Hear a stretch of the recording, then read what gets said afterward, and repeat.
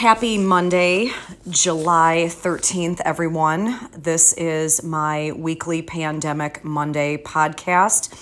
And today I am going to talk about something that I believe everybody is probably well aware of and experiencing.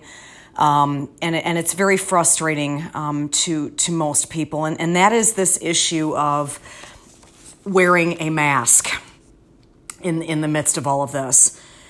I have been asked this question probably more than any question from clientele in the last several weeks. And it's, why is it that most people will comply with this and that some will not, and they fight it and they turn it into a political issue, et cetera, et cetera.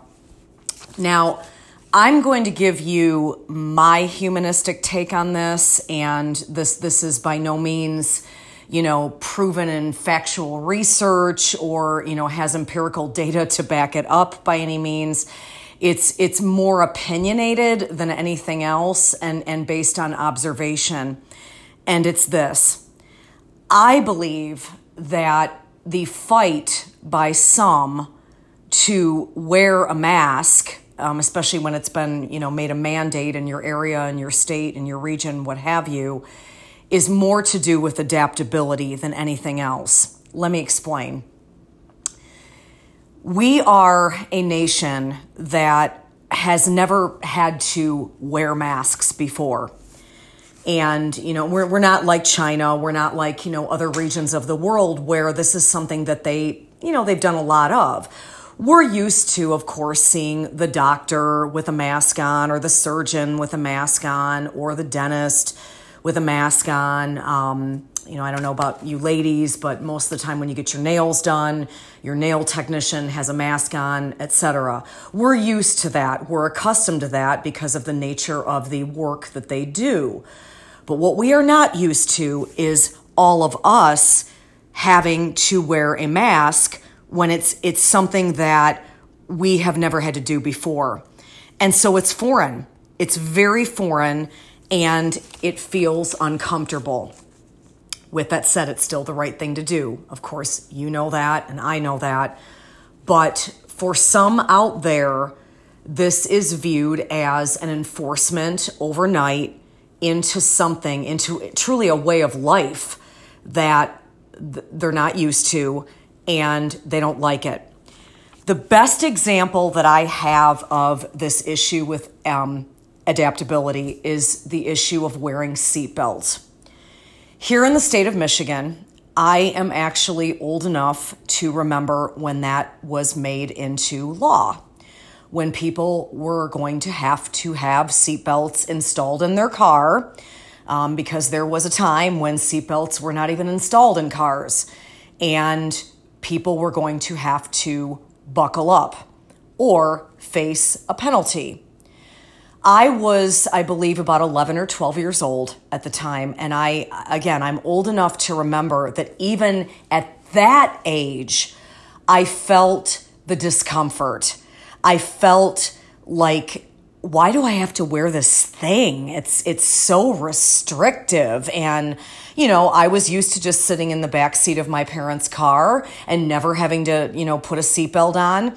I knew friends. I had some friends that parents would make them wear a seatbelt for whatever reason, but it was not enforced. It was not a law. And all of a sudden, it was made into a law. And you saw people fighting this, just like we're seeing in modern day with people fighting the mask wearing. And then all of a sudden, flash forward, I think to about the time that I went through driver's ed. So I was, 15 going on 16. And it wasn't even questioned.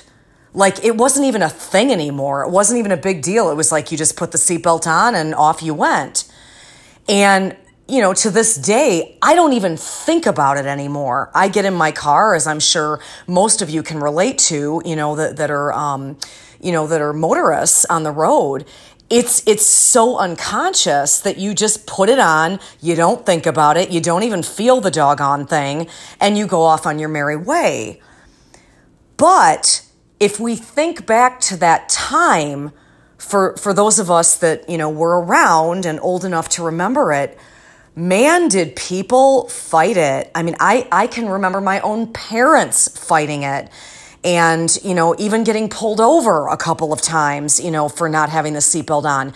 Nobody was used to this, especially licensed drivers at that time. And so it's literally asking someone to go from one day, it's not a requirement to wear a seatbelt, to the next day, it's a requirement to wear a seatbelt. And again, I think this is probably the best example that I can come up with that really exemplifies what I believe is going on with this whole mask thing. Another example that I think was probably on a little bit of a smaller scale was, again, here in Michigan. I want to say it was around the year 2008, excuse me, when it was made a mandate that people could no longer smoke in indoor establishments like restaurants and bars and bowling alleys and the such.